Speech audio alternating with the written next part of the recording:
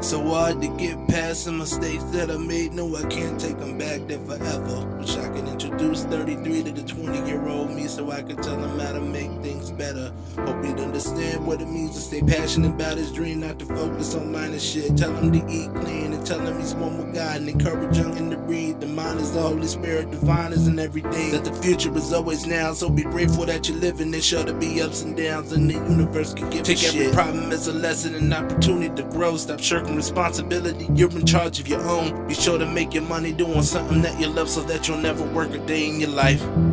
One day soon you're gonna go to a party and meet a girl, and I encourage you to make it your wife.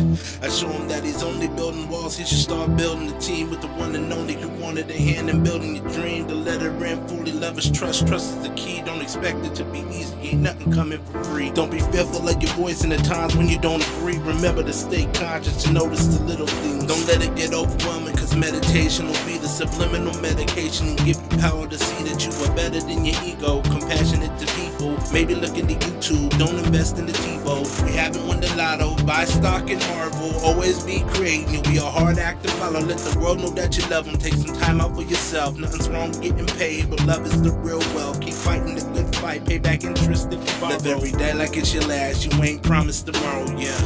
Then when you come back at 33, you deliver a letter to yourself at 17. That'll read, you got a beautiful son, a family, you never wantin' for nothing, to keep doing your things, all good.